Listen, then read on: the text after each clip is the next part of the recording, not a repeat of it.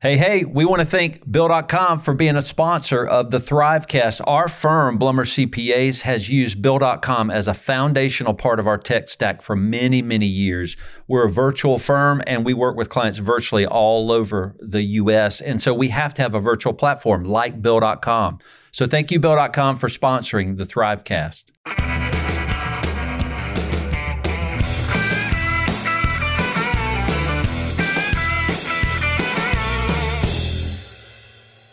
Hey, everybody. Welcome to another episode of the Thrivecast. We are really excited to bring great guests on the show. We do that every month, and we've been doing that I think we're in our 12th year of running this podcast. So it's really exciting. All the great guests we get to bring in and teach us how to run firms in very creative and consultative ways. So the guest we have today is Greg Crabtree, and that's a name a lot of people have heard. So he's a serial entrepreneur, financial expert, did start his own firm, Crabtree, Rowe, and Berger, a while back, and then they merged into Carr, Riggs, and Ingram, a top 20 firm, so a big firm. And it pumped that Greg's first book, Simple Numbers, Straight Talk, Big Profits, a lot of our listeners know that book.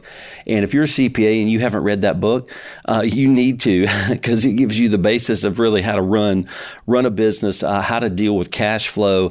And his second book, Rules for Smart Scaling, which is Simple Numbers 2.0, is really another awesome book. And we're super excited to let people know that Greg is going to be a speaker at Deeper Weekend with me.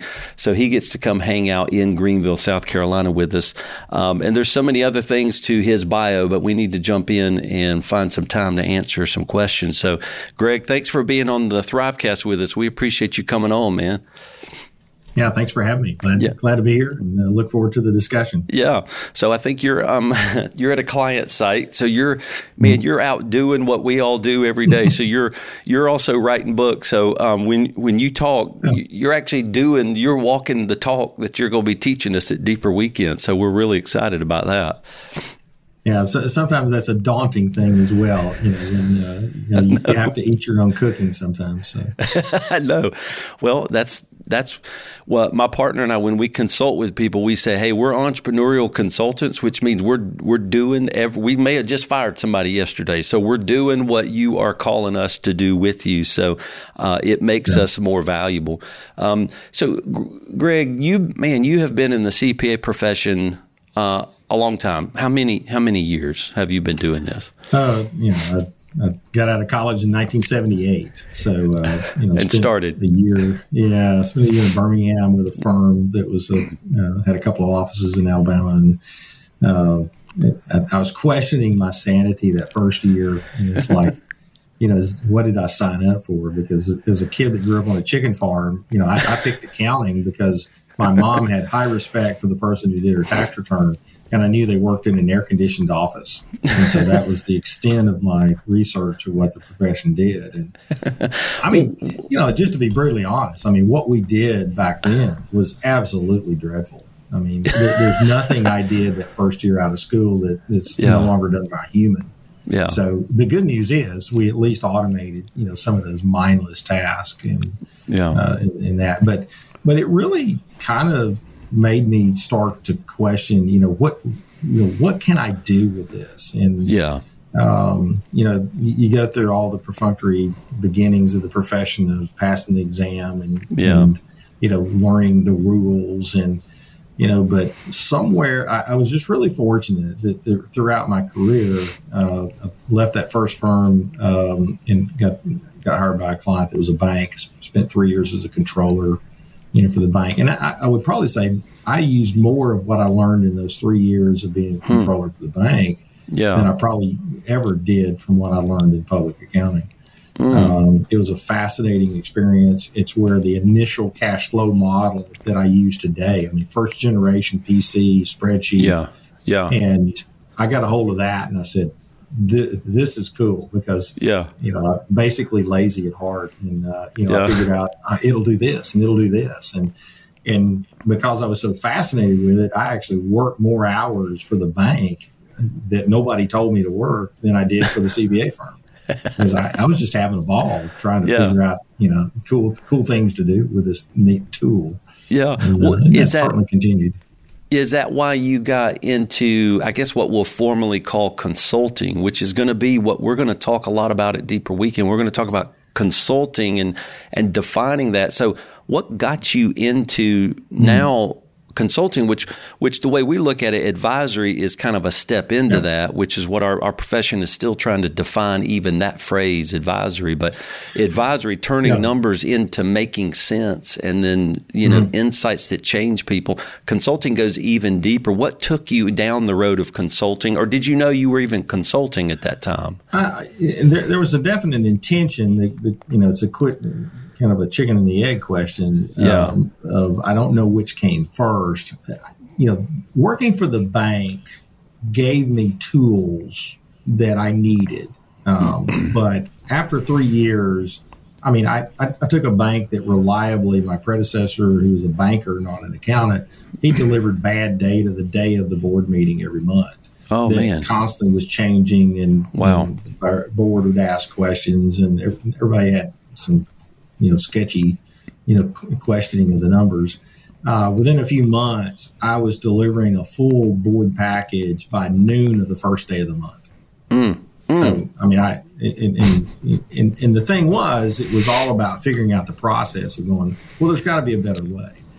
And so to a certain reason, I don't know if people are familiar with the concept of the why assessment. And so there's some people who've done some research on kind of what's your personal why, and it's tied into Simon Sinek's book Why and these things. And there's 9 whys that in mine, every time I've done the test a couple of times just to confirm it, but overwhelmingly my why is to find a better way. I am not satisfied if something can be done better. It's like, doggone it, let's we need to do better than this. Yeah. And that was kind of generally my frustration with accounting, because I'll tell you, when I look at what we sell people as an opinion financial statement in this industry, we should feel bad about that. It's bad, because there's got to be a better way. And but what got me into consulting, though, was having discussions with clients that I was fortunate enough to get successful clients, and I was fortunate enough to get unsuccessful clients. Yeah. And tried to look at the two. Why did this person succeed and this person didn't? And yet, when I started to study my successful entrepreneurs, they were successful in spite of data, in spite of accounting. Yeah. Okay. At least I thought initially, and then I started to figure out, no, they actually are looking at data. There's these handful of numbers that they have in their head. And as long as they stay in their lane and do what they're really skilled at, they could use those 2 or 3 data points to really run a successful business. Now, the unsuccessful ones, those are the ones that they never establish those data points. They're always running with their hair on fire. And so I tried to say, well, how can I help them? There's got to be a better way to teach entrepreneurs how to run a business with data, and what is that data. And then the real catalyst to the process came in 2001 when I joined the Entrepreneurs Organization. And really, and I think this is important to the group, I quit hanging out with accountants. I started hanging out with entrepreneurs. And so my peer group became entrepreneurs. And I looked at myself as an entrepreneur that does accounting and consulting, not as an accountant.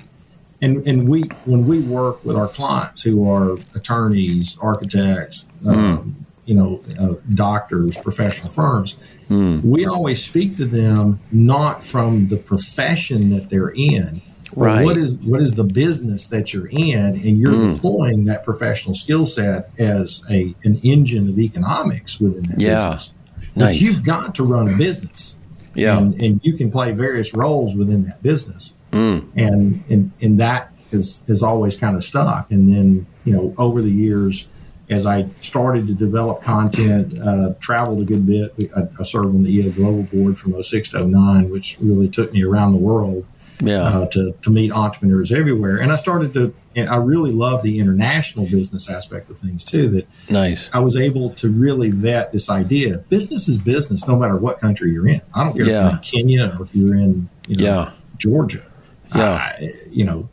There's some aspects that are slightly different, but no, business is business. And I've been fortunate to present my material in 15 countries around the world, and have clients around the world as well. And it's pretty cool that you can do this anywhere. That's right. Well, that's what we're going to be talking about at Deeper Weekend, is really leaning into the fact that we're all, moving from compliance to advisory and doing sense making around numbers that lead to insights. Now we're doing management consulting, which is really getting into these longer engagements of transformation with people, related to their organizations, their lives, their structures, their business models. And as entrepreneurial accountants, we get to dip into, positioning and all kinds of structures that we should be getting into, we should be speaking to as coaches. And one thing you've always done in your firms, especially after your book, that is just wildly popular, is you lead with consulting. Like you don't lead with compliance like a tax return. No, you're like, we're going to consult, and so we'll do your tax return also. How do you lead with consulting? How do you get that conversation going?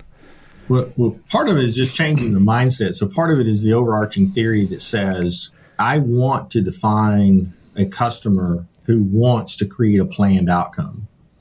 If I want to create a planned outcome for my client, it doesn't start with a audited financial statement. It doesn't start with a tax return.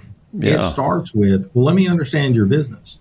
And when we tried this originally, we would, kind of jump in and obviously spend a ton of time, putting things together and trying to put their data in the model. And there was one group that we'd gotten some training from, that they had this fixed monthly pricing model, which we like. Yeah.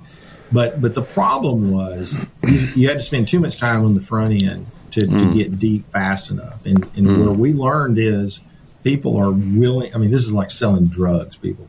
It's like people are willing to pay a reasonable amount if you're also really efficient at it.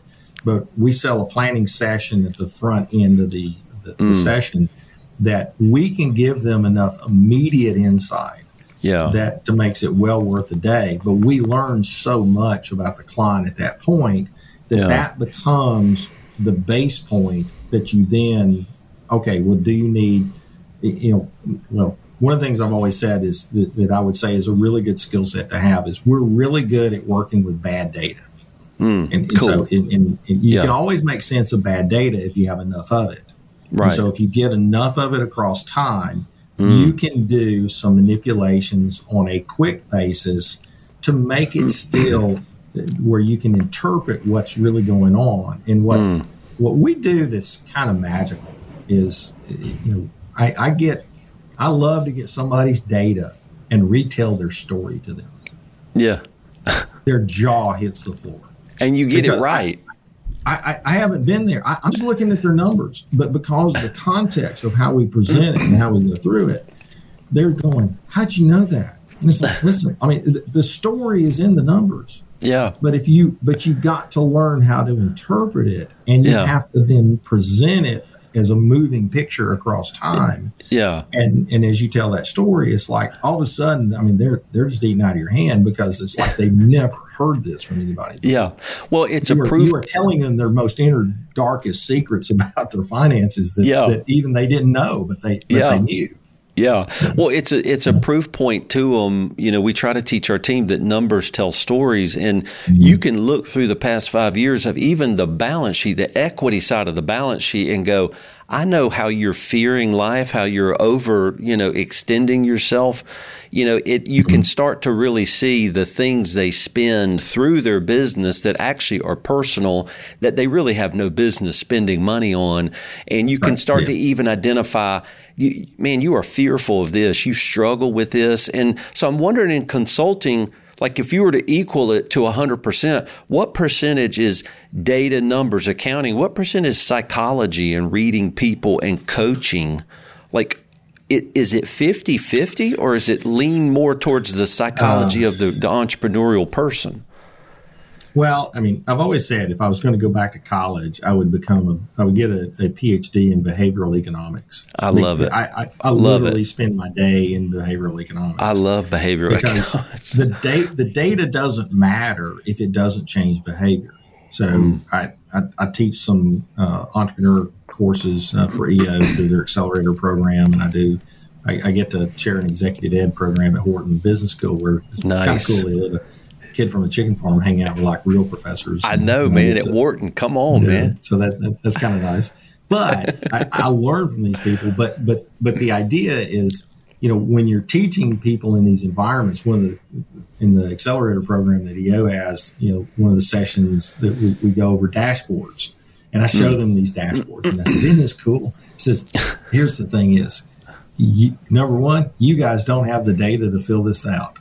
So number one, it's just fantasy. So it's blank. One, somebody's going to, it's cool. Yeah, we can have this dashboard. It'd be great. Yeah, where are you going to get the data from? Secondly, tell me, this is a cool looking dashboard. What are you going to do differently because that number's on there or that number changes? Yeah. If you don't know why why I need to know it and what I'm going to do to change it, it's wasted time and data. Now you can have dashboard envy and you walk around, strutting and saying, "Hey, look at these cool dashboards." Well, big what do you do? It's like, it just means you're just going to go out of business faster because you're focused on the wrong thing.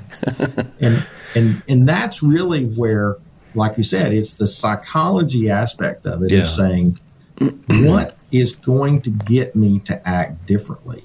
And through time, the things that we've found to get clients to act in their best interest, because number one, I'm kind of like a doctor of finance in the sense that do no harm. I want to help the customer. I don't want to do anything to damage them. So I got to be mindful of that. Yeah. So the first thing is don't sell them something they don't need. Right. By the way, I regularly talk clients out of opinion financial statements. Yeah. If you don't need it, why would you spend money for me to do it? That's right. Well, let's focus on the things you do need. Right. And of those things, well, now, what data do I need to get you to look at? And so this is really where you've also got to as an accountant, you have to develop a belief system, not a rule system. And so we've developed beliefs in our simple numbers philosophy, and it's in both books. We talk about, number one is, no distortion of personal data distorting your business data. Pay yourself a market-based wage, arm's length transaction for related party transactions. But we also have beliefs about targets of profitability. Whereas in the first book, I talked about the 5% is life support, 10% is good, 15% profit's great. Yeah. Well, those were set by observation. We elevated that in the second book to really base our profit targeting now off of return on invested capital. Yeah. So I want to see any viable business to be above 50% return on invested capital based on pre-tax profit. Yeah. And so setting those parameters really helps that entrepreneur act emotionally on it, because I'm not giving them that's okay. Yeah. No, they want a number. And the one number that I'm surprised at how often it is referenced by my clients is the core capital target, the 2-month cash number. Yeah. That has been enormous to get our clients to get off of debt, especially the line of credit debt. Now, I'm okay with term debt if you're buying a piece of equipment or something like that. Right, yeah. But getting people off of that, off the line of credit debt. Living off of a line of credit. Finance. Yeah. When you can give somebody a specific target, it is amazing to see their behavior change. I love it. And those are cool. That's cool. Real quick, Greg, let's take a break for a sponsor message real quick, and we'll be right back. The truth is, you can't grow your business if you keep doing everything on your own. You have to learn to delegate. And our friends at Belay want to help. Belay is an incredible staffing solution for growing businesses. They've got a network of U.S.-based bookkeepers, virtual assistants, social media managers, and website specialists ready to serve leaders just like you. To help you get started, Belay is offering their book, Delegate to Elevate, for free to the listeners of the Thrivecast. In this book, learn how to reclaim time by delegating to reap its most powerful multiplying benefits. To get your copy, just text the word THRIVE to 55123. That's THRIVE to 55123. And in no time, you'll be back to doing what you do best, grow your business. This is cool, Greg, when you're leading by beliefs. A lot of times we'll tell our team, our clients are required to consume the value we output, and it's like we can't sell something that a client's not going to take in, come to the meeting, be interested, look at it, go change their behavior. If they consistently don't participate in their own transformation, you've actually gotten the wrong client in the door. That's, you got to go back to the foundation, but so in consulting, let me ask you this, how do you, a client can't often come and say, hey, there's consulting I need you to do. They know to ask for a tax return. So how do you sell something to a client they need that they don't know to ask you to purchase from you? How do you do that? Well, the nice thing is you hire a guy named Mike Maxon, to work for you. So one of my partners, he's now a partner. In the early days, it was me. And so I was the classic bottleneck because as you said, I'm sitting on the client side. I spend my day, I really do mostly three things. I still interface directly with clients to a certain degree because to me, that's the laboratory. That's where the next new idea comes from. Oh, yeah. They're always, kind of, popping out, here and there. Second thing, I do speaking events, to help promote the firm. Yeah. And then, the third one is I do I'm still the partner in charge of our office, but that's probably the least amount of time, that I spend on it. Yeah. And so I would say I'm probably, 20% firm management, 40% marketing, 40% actual client service. Okay. Now, the problem is that, so one of our core tenets that we talk about in simple numbers is all labor is the most important element, most important lever that you have to create profitability in business. So labor must gravitate to its highest best value. So whether it's you, your team, everybody's got to work at their highest possible value rate the most amount of the time and avoid being busy by working down rate. Okay. And so does that mean you delegate work down off of your plate that's not your highest value? That's right. Absolutely. Now, and sometimes when you're smaller, that's an expensive proposition because you got to hire that person before they can be fully utilized. And so you tend to try to hire people to wear multiple hats. Well, I was the person responding. The first book had just come out and I was getting some leads, for clients between either client referrals and or speaking events and those things. Yeah. And, a client call would come in or I get an email from somebody. A lot of times it's mostly email. And you're trying to arrange a time. And back then I didn't have an assistant. So it's me emailing them back and forth and all that. And so we were trying to hire a firm administrator and we hired Mike. He was a EOD bomb tech in Afghanistan and Iraq. Wow! So if you can defuse bombs, you're a perfect profile to work in. And so Mike comes in, and so he just sits in on the first couple of sessions that I had, and and he was listening. And I was traveling one time, and a call came in. Somebody wanted to talk to somebody, so he just mimicked what I had said in the 3 or 4 previous sessions he'd sat in on. Close the sale. I was like, and for us, you're like, whoa. Yeah, we sell these planning sessions in like 30-minute discussion or less. Yeah. It's more about, about 15 minutes into the call, they're saying yes. And the next 15 minutes is about, any extra tweaks to the normal session, and when do you want to do it? It's kind of become the question.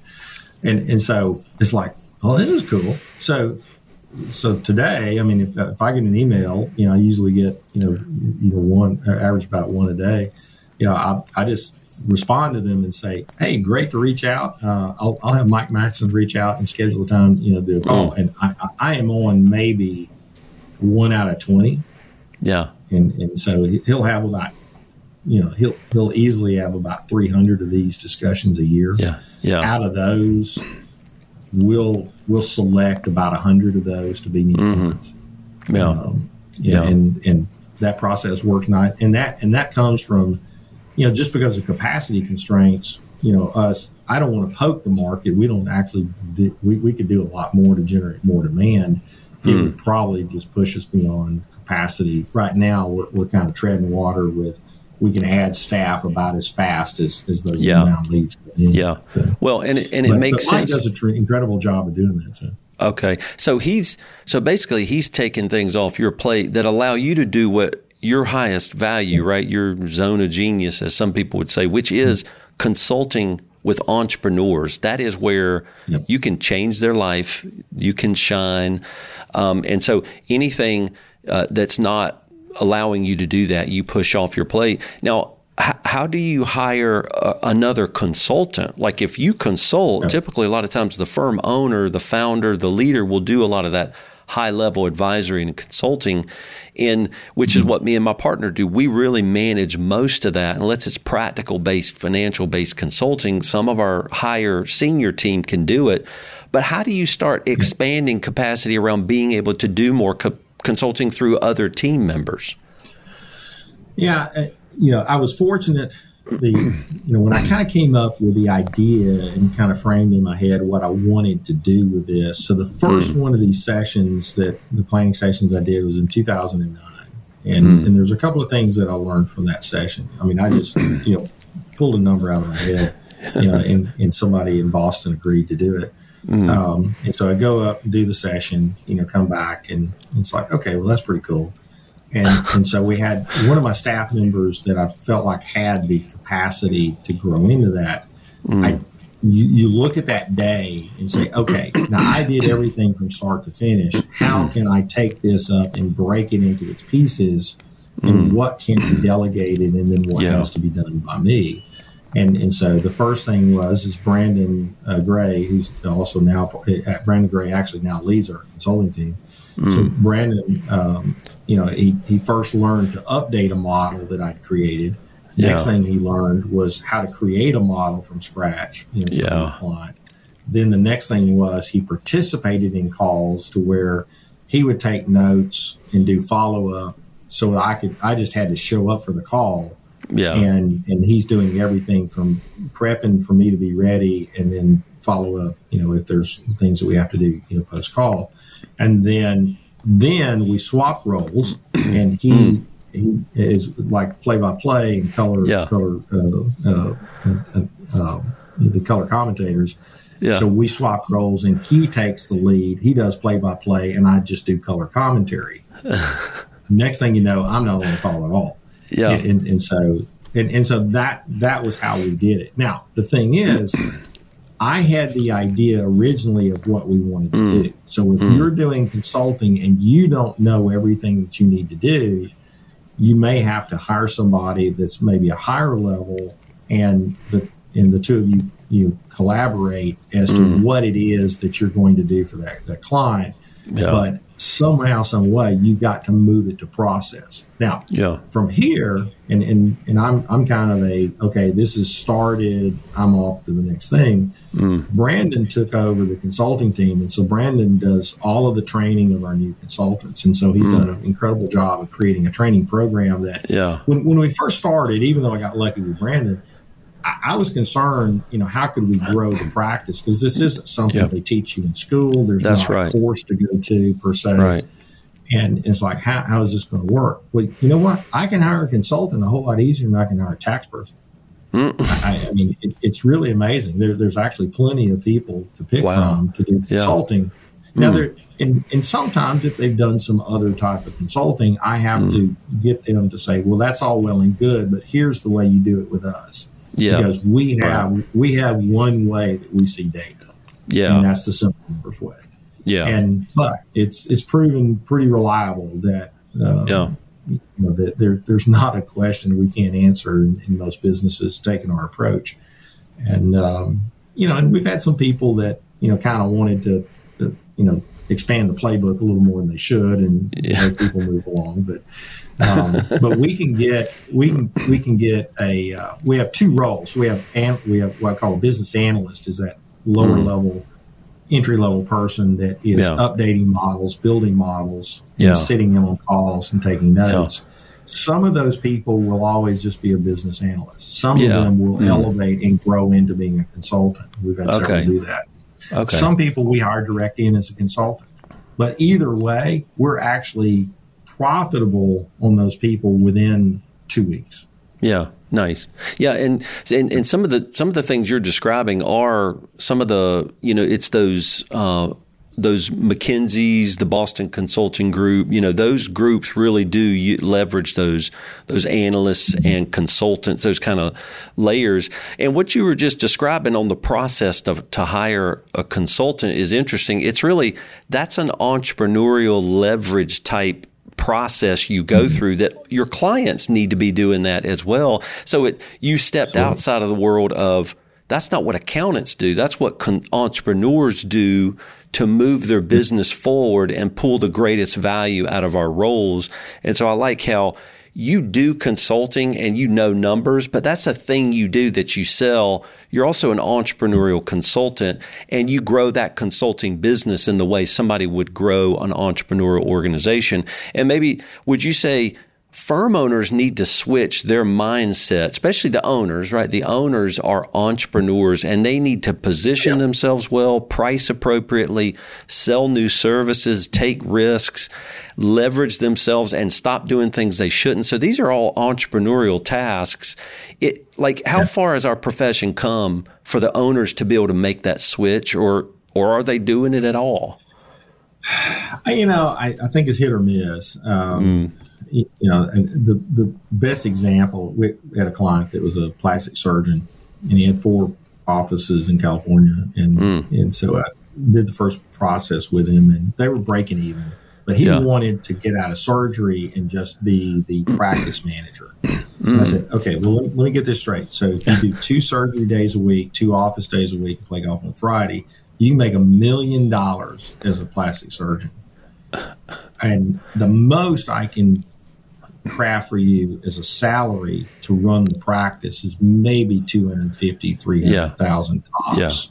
Yeah. Why are you? And that's the first thing I when you're a high earning professional, are you making the right choice? Because you got to really scale an organization to take really high income producing capability to be a non-billable role in the business. For sure. There is a finite salary scale for I can't be making $500,000 as the practice manager when I'm not billing anything and it's a $2 million practice. Yeah. So why you did might that get away with it for a little while? But but why did that entrepreneur think like that?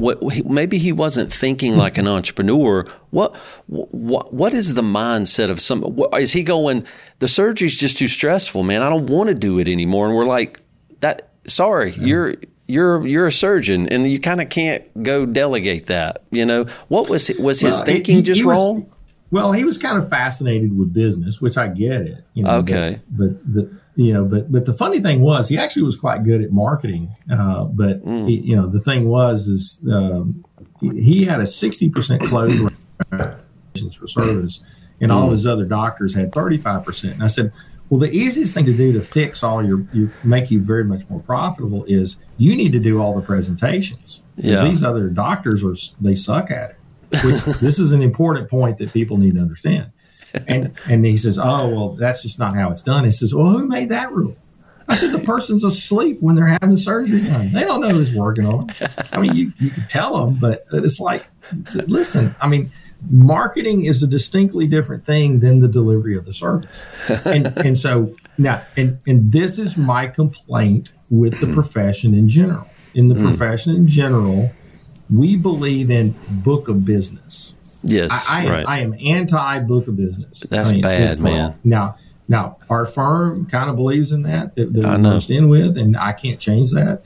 But for our office, every client's a firm client. Yeah, I don't, Now, granted, I was probably the catalyst that brought in 90+% of it. But big deal. I mean, if I got run over by a truck tomorrow, we'd still get clients because the content is still there. The people who can do the work are still there. There's no reason why that would stop in that process. But we've distributed the responsibility. There's people like a Mike Maxon to do the closing of the contract and onboarding of the client. There's coordinators to schedule calls that aren't billable people.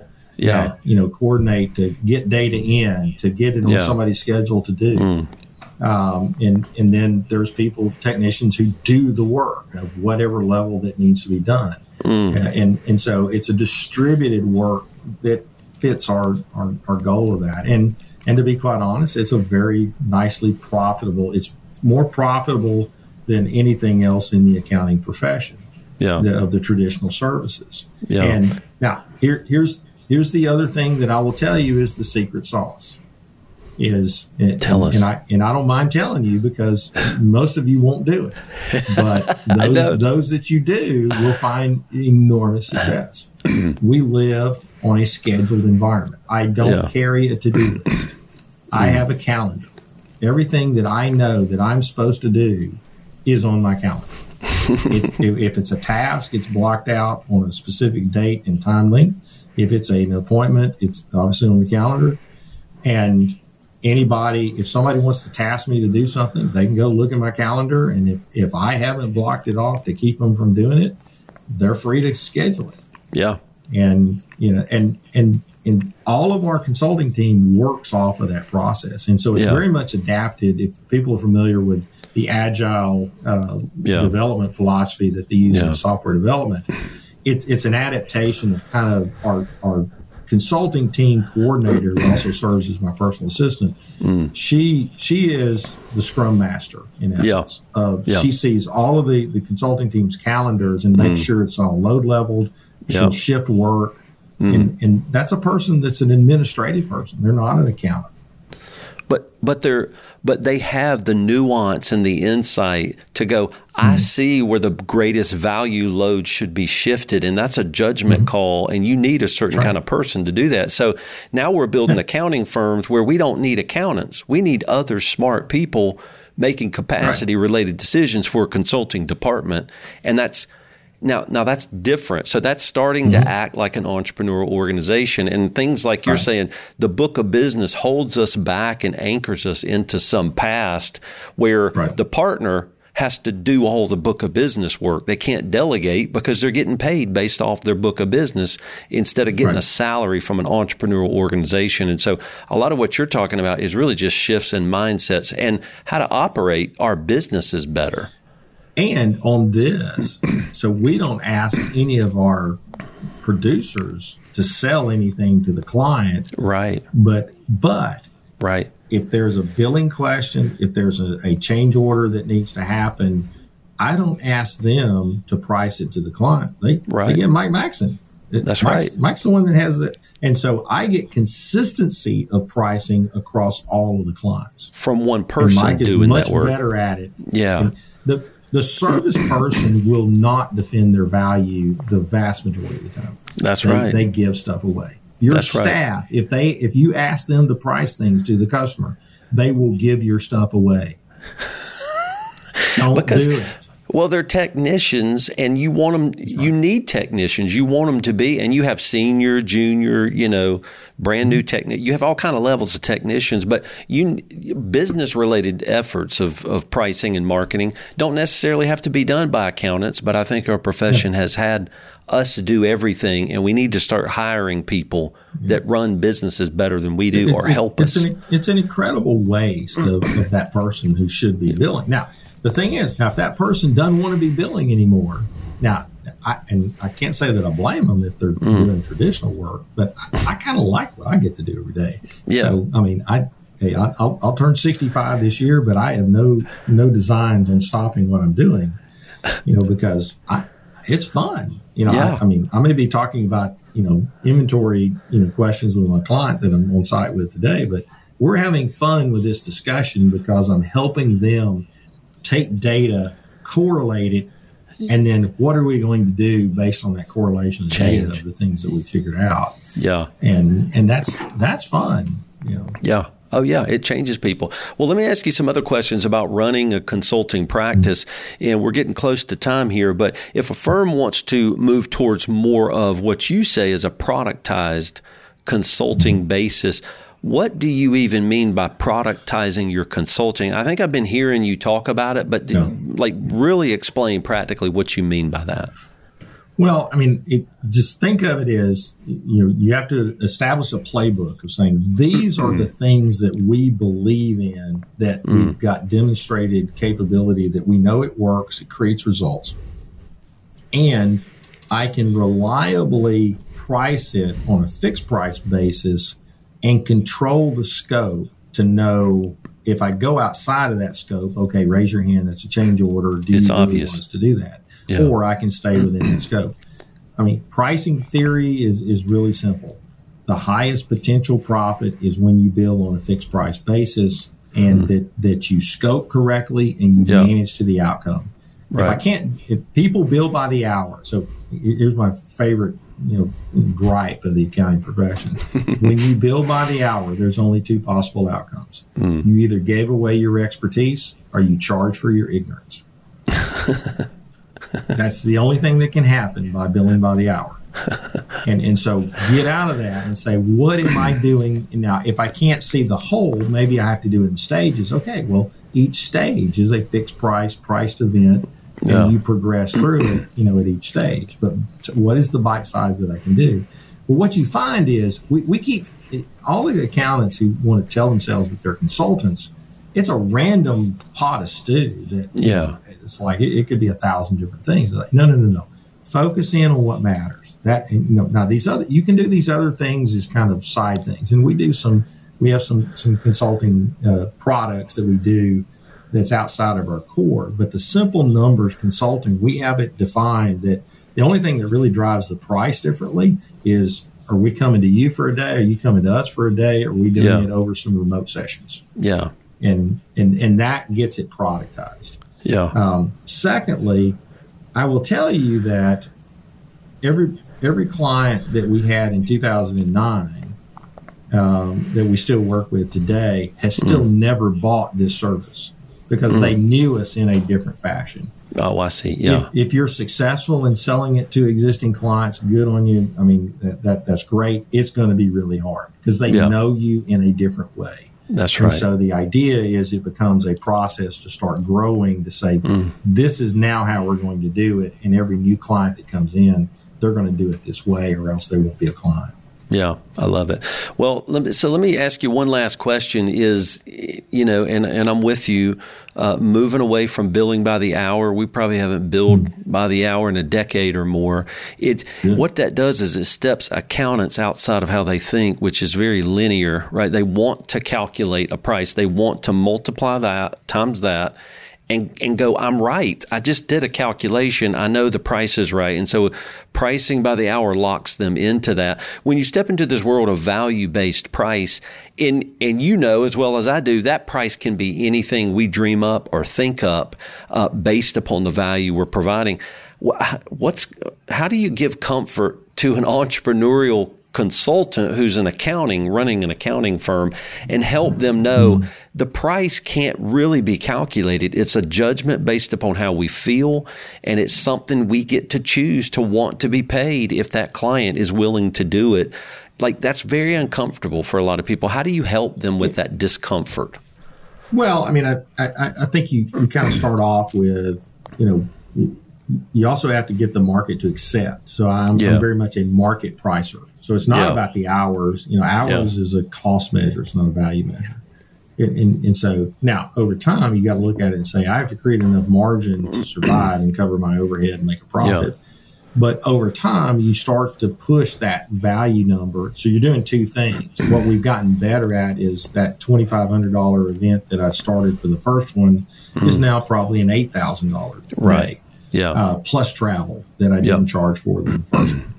But we've also gotten much faster at it. Our processes have gotten better. Right. And our intellectual property value of the things that we know from all the data sets that we see just add incredible intangible value that, just really makes the client relationship sticky when that's a client that really needs what you're doing. And so I think it's just one of those things that you have a starting point and you just keep pressing and finding the edge. Yeah. Where's the edge? Where's the edge in that process? The other thing about hourly, though, is you're giving up control of the outcome if you bill by the hour, because the client is more driving the interaction with you instead of I'm selling you a solution and I'm driving the interaction. Yeah. I'm prompting you to get your data each month. I'm prompting you to do the call. I'm prompting you to get your data to do a tax estimate and cash flow planning for estimated taxes. I'm prompting you to close your books timely. Yeah. And I'm prompting you to clean up the mistakes that are on your books that we see from the consulting data. That, hey, you're not doing revenue recognition correctly, and you're causing problems for yourself. And so when you're doing it from a product standpoint, you're much more proactive than reactive, I think. Yeah. And you lose a lot of your value when you're reactive. The client starts to project manage you, and they lose respect sometimes and don't perceive value in trying to manage you and your technical team. There's plenty of times they look at, you might spend an hour on something. I'm not paying $200 for that or $500 or whatever the number is. Right. It's like, well, it's not, I had to do that, but, and you're just negotiating from a point of weakness when you talk about hours. Yeah. This is great. Yeah. And I guess what we have to do as consultants is we need to stop talking about $200. We need to have conversations up front and start selling things for $10,000 and wrestle through that with that client and promise them and, be put on the hook to take the responsibility to deliver 10,000 level of value to that client and start to transform them. When you put yourself in that place, it forces you, right? Because you're going to show up to a client on site and boy, you're going to prepare. If they gave you a $10,000 check, you are going to make sure you spent a lot of time so you don't look like a fool when you walk into their office. Well, I think most accounting firms, if you did the Pareto analysis, if you do stack rank all your revenue by customer and you take what's the top 20% customers. Yeah. What does that 20% level customer pay you a year? Yeah. And you're going to be 80% of your revenue is going to come from 20% of your clients. Yeah. Well, under our model, that's not the case. 80% of our revenue, comes from probably, about 40 to 50% of our clients. We have a much flatter client revenue curve. There's no one whale. There's no one client that is significant, significant to us. I wouldn't want to lose them, but it's like, okay, all right, have a great life. Yeah, and I love it. There's somebody that wants that slot and lets you leave anyway. So yeah, very cool. Well, Greg, we're done. We've taken all your time, and I cannot wait for you to come hang out with us in Greenville. Everybody's going to be super excited. Like, what one thing as you're talking to an accounting firm owner right now that's listening, like, and they want to become an entrepreneur? What's the first thing you would tell them to do? Read your book. I think.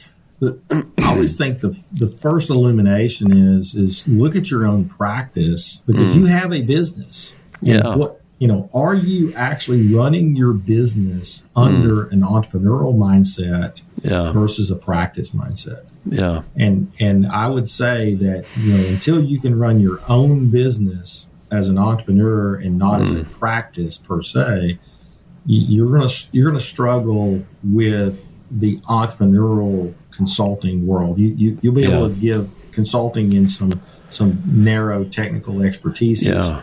But and you'll be able to do what people. I don't consider consulting what like fractional CFOs. Yeah.